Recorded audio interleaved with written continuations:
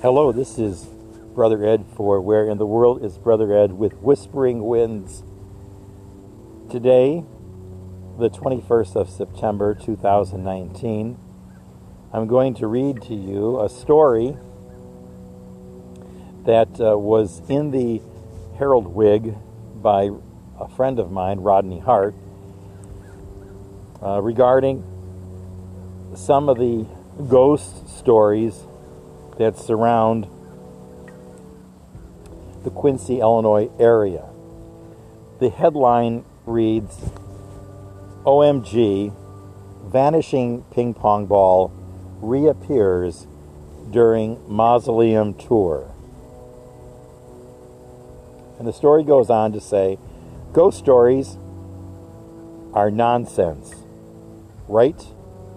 There's no such things as spirits or the dead pulling practical jokes on us, right? All I know is that there's some strange stuff going on at the Woodland Cemetery Mausoleum. And Brother Ed Arambasich wouldn't lie about it. Back in November, I hung out with Brother Ed and the Quincy paranormal investigators at the mausoleum. We had a great time walking down the darkened hallways and hoping to catch a piece of the spirit world. It was quite an uneventful, except for one strange incident. Travis Yates, a Quincy University teacher, put a ping pong ball surrounded by jacks on the floor, and the ball mysteriously disappeared. There were about 10 of us in the group, and everybody swore that they had nothing to do with the vanishing ball. The jacks were placed on the floor because during a prior visit, a young child's voice was heard saying "Jacks" when they asked about her favorite game. Fast forward to last week when Brother Ed took a different group into the mausoleum. They were walking down a hallway where the Dick family of Dick Brothers Brewery fame is buried when they heard a strange bouncing noise behind them. Brother Ed turned around, as everybody else did, and there was the ping pong ball rolling across the floor. So, oh my, Brother Ed said of his reaction, how could this possibly be? Brother Ed admits he thought about somebody pulling a practical joke when the ball originally disappeared last November. Those thoughts disappeared in a hurry. We just kept staring at it. And Brother Ed said, nobody ran out, but we all decided to stay together. Brother Ed picked the ball up and put it on the carpet. He stepped about 15 feet away to see what would happen. Right before his eyes, something else strange happened. It moved about 2 inches all by itself. Brother Ed said it was just too much. Yates, unfortunately, was not in the mausoleum. He did receive several hysterical and funny phone messages and texts from Brother Ed, who eventually took the ball and gave it back to Yates. I got one text that said, OMG, I found the ball. Yates said, a friar texting you, OMG.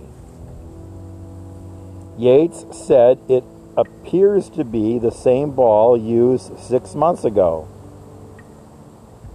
Could it be the little girl is playing with the intrepid ghost hunters? Anything is possible, Yates said. That's why we go to these strange locations. Brother Ed is quick to point out his ghost haunting exercises are all in good fun. These are all wonderful places, he said. It's all good and wholesome. Whatever it is, they are having just as much fun as we are, and they are probably thanking us for our company. So this article was featured in the Herald Whig, the Tell Scoop, on Saturday, May 9th, 2009. So there's a story for you, and I do remember it quite well. It was like, wow. And what we did was we had these jacks, set up, and there was a camera on the jacks and the ball. This little girl, her last name was Eaton, and she's buried there. As you walk in the mausoleum, you make an immediate right and go down the hall, and she's on the right side. And lots of times people will leave, candy, jacks, stuffed animals. She's kind of a benevolent ghost. And we were there, and it just seemed so odd.